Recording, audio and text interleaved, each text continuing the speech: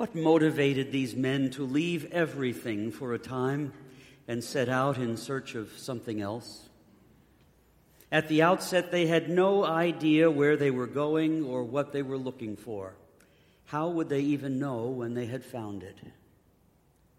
The word magi, is the plural of magus, a word that describes a seeker and a dreamer.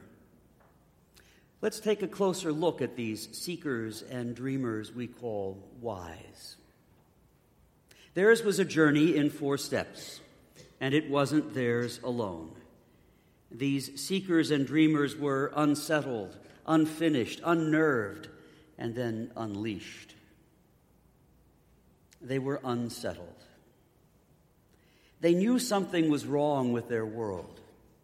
Otherwise, they would not have been searching for something else, something more, something different, and willing to leave everything behind for a time in order to pursue an uncertain goal. Theirs was a quest beyond mere scientific or material curiosity. The human mind is created to seek, to learn, to explore. But this was different. They were not looking to add to their knowledge or explore over the next hill, but to replace their worldview. The world around them was not okay. There was something wrong, and they recognized that. They were seeking a solution, looking for a sign, following a path to something better. They were unfinished. They may not have known exactly what they were looking for, but they understood that where they were in life was not comfortable any longer. They did not have all the pieces they needed in their search. They had natural knowledge and human learning, but that knowledge could take them only so far. They had to perfect their knowledge with something beyond their own capacity to learn. They found it when in humility they asked for help, and when in response the scholars of the sacred writings opened the meaning of sacred scripture to them and explained what was hinted at in their human knowledge. When St. Thomas Aquinas describes the virtues as gifts from God, he mentions that our human knowledge, learning, and curiosity can take us only so far. We can discover much, learn much, describe much, because God created in us the capacity to know and created the universe to be knowable. But it is only through the virtue of faith that we can recognize God beyond all things that human knowledge learns. The theological virtue of faith perfects our human knowledge by putting it all together and showing us the ultimate meaning. The Magi are exemplars of this truth. Their human knowledge and scientific method showed them a direction to pursue, but only in seeking help beyond themselves and opening themselves to the revelation of God in the Bible did they learn what they had been looking for all along and see where it was leading. Because their knowledge and dreams were unfinished, they did not see that they were also unwitting but not unwilling participants in the larger work of God. Unaware of the inspired word of God in the Hebrew Scriptures, the Magi trundled along a path they thought they were making for themselves, but really it was a part of God's larger plan. Not only does Psalm 72 predict that kings from the east would bring tribute, offer gifts, and bow before a new Davidic king, and not only does the prophet Isaiah foretell that people from the east would bring gifts of gold and frankincense, but an Old Testament narrative in the book of Numbers tells of a magus from the east, a visionary, who was summoned by a non-Jewish king to travel to a town near Jerusalem. His name was Balaam, or Balaam.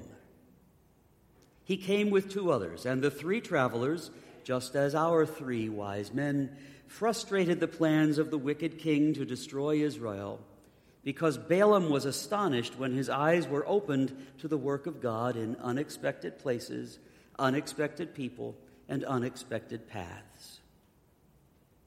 The civil ruler planned to use Balaam to heap destruction on Israel, but God used Balaam to bring blessings instead. In the same way, Herod planned to use the Magi to lead him to the one who threatened his rule, so that he might destroy the new king. Instead, biblical texts were fulfilled in the Magi, and they unwittingly became hearers and disciples of the Word of God. God used them in a plan for good because they allowed themselves to hear and follow God's Word. They were unnerved. They were open to surprises, and surprised they were at what they found. One of the tragedies of the Christian life is that many lose the capacity to be surprised by God. It is a reductionist approach to faith, spirituality, religion, and holiness. We have heard the words and the formulas of prayer and theology for so long that we reduce all of it to well-worn categories. We lose our capacity to be surprised by grace. The spiritual gift of fear of the Lord doesn't mean a trembling dread, fright, distress, or anxiety in God's presence, but rather awe and wonder and delight in God's actions in the world and in our lives. Fear of the Lord doesn't cause us to withdraw from God, but instead to lunge toward the things of God with expectation. God doesn't want us to tremble before Him, but rather to giggle like a child when we see what He is doing in our lives and in our world. The tragedy is that too many Christians have forgotten how to giggle. The expectations of the Magi were reversed. They carried gifts to Bethlehem, but realized that ultimately it was they who would receive a gift, not give one. They brought gifts totally inappropriate for a newborn infant: precious metal, incense, fragrant balm for anointing. What would an infant possibly do with these? But they left Bethlehem aware that gifts had been given and gifts received, but not as they had anticipated. Well, that all sounds wonderful, but let's be honest. In a merely human sense, these wise ones had been disappointed at first in what they found. Theirs was a dream of finding a new world order, a solution to the troubling times of their world. But they found a poor couple, rejected by their family and society, nursing and protecting an infant among animals. The wise ones looked for a new power. They were told they would find a king, and they found a baby and a poor couple living on the edge of society. Put yourself in their shoes. Their hearts must have sunk as they approached the scene. Their disappointment must have been palpable. I once checked into a hotel while traveling in Italy and had the same sinking feeling.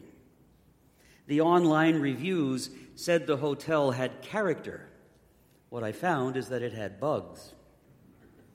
However, I had taken the last train of the day to get there, walked half a mile in the pouring rain to find the hotel, and it was night. There was no turning back. There was no alternative. The Magi must have felt the same as they brought their caravan into the town of Bethlehem and toward their destination. It was supposed to have character, but instead they found livestock. And along with the animals, away from everyone else, a cold and lonely couple with their baby. And then they were unleashed. It was in the heart of their disappointment, though, that the wise ones found their lives changed. Perhaps their hearts were broken, but only for a time. They became disoriented when their expectations met reality, and everything was so incredibly different from their dreams.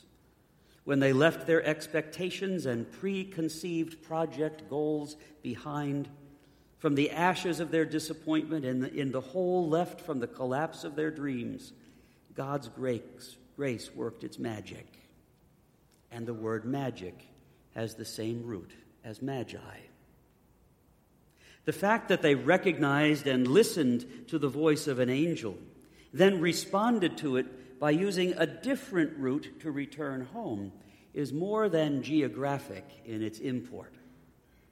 Their lives were changed, and their lives took a different direction after their encounter. Their disorientation in life turned to a reorientation, new purpose, new energy, a new path. They were no longer held bound and held back by their former ways of thinking and acting. They realized that they could not simply leave Bethlehem and go back on the same path. They had been changed by their encounter with Jesus, and so the path they would walk in the future had to change too. They became models for us all, the paradigm and exemplar of how to respond to being disoriented in life and reoriented by God. So what does this all mean for you and for me? Unsettled, unfinished, unnerved, unleashed. It all occurred in a place called Bethlehem. In Hebrew, that means house of bread. Where are we now? In the house of bread. The bread of life, the true bread from heaven, the bread of angels, the bread that truly satisfies, the bread that Jesus promised we would eat and hunger no more, the Eucharist, the body and blood of Jesus. We are sitting now in the true and eternal Bethlehem, in front of the altar of the cross, on which the baby become a man offered himself in his body to set us free from fear of God. In front of the altar of the cross, on which the entire universe was by sin disoriented and by grace reoriented. From the wood of the manger to the wood of the cross, every moment in Jesus' life invites us to the house of bread, Bethlehem. And whether we follow the path of the Magi, the way of the cross, or the trail of our own life, we follow the same steps. We are unsettled, unfinished, unnerved, unleashed. We are unsettled. For a Christian, there is always the awareness that the world is broken. It has little to do with politics or economics or the media. The awareness doesn't arise from the controversy of the moment. We are aware constantly that there is something wrong with the world. There is something not right within us, and sin cannot be conquered, addictions cannot be controlled, pains cannot be whitewashed. In sum, we have come to recognize that we need God in our lives and that our world is broken without Him. We are unfinished. Because we need God in our lives, because there is an emptiness and loneliness within us without Him, we know that we are in need of grace, mercy, healing, hope, strength, and love, and so is everyone else in the world. We did not create ourselves, and we cannot perfect ourselves. Without God's grace to guide us, without God's revealed word in sacred Scripture, without authoritative instruction within the community of faith, without the guidance of conscience and the promptings of the Holy Spirit, we wander and we wonder, where is God and why am I stuck in life? The Magi were perhaps spiritual, but without seeking the guidance of those who knew the sacred Scripture and taught with authority, they would never have found Jesus. Being spiritual but not religious doesn't get us close to the truth. It keeps us wandering, wondering, searching, unfinished. Without a star to follow, the only spirit we pursue is our own, like a dog chasing its own tail. We are unnerved. Are you open to being surprised by God? Have we perhaps heard all the words so many times that we refuse to be open to surprise and wonder any longer? Have we bought into the myth that knowledge and discovery without faith is complete in itself? Consider that even the desire to discover, the need to know, the appetite to understand is a gift from God and draws us toward God. As St. Augustine said, "You have made us for yourself, O Lord, and our hearts are restless until they rest in you." There are too many who live unfulfilled lives because they refuse to be surprised by God and astonished by the reach of God's mercy. They refuse to giggle in wonder at the work of God.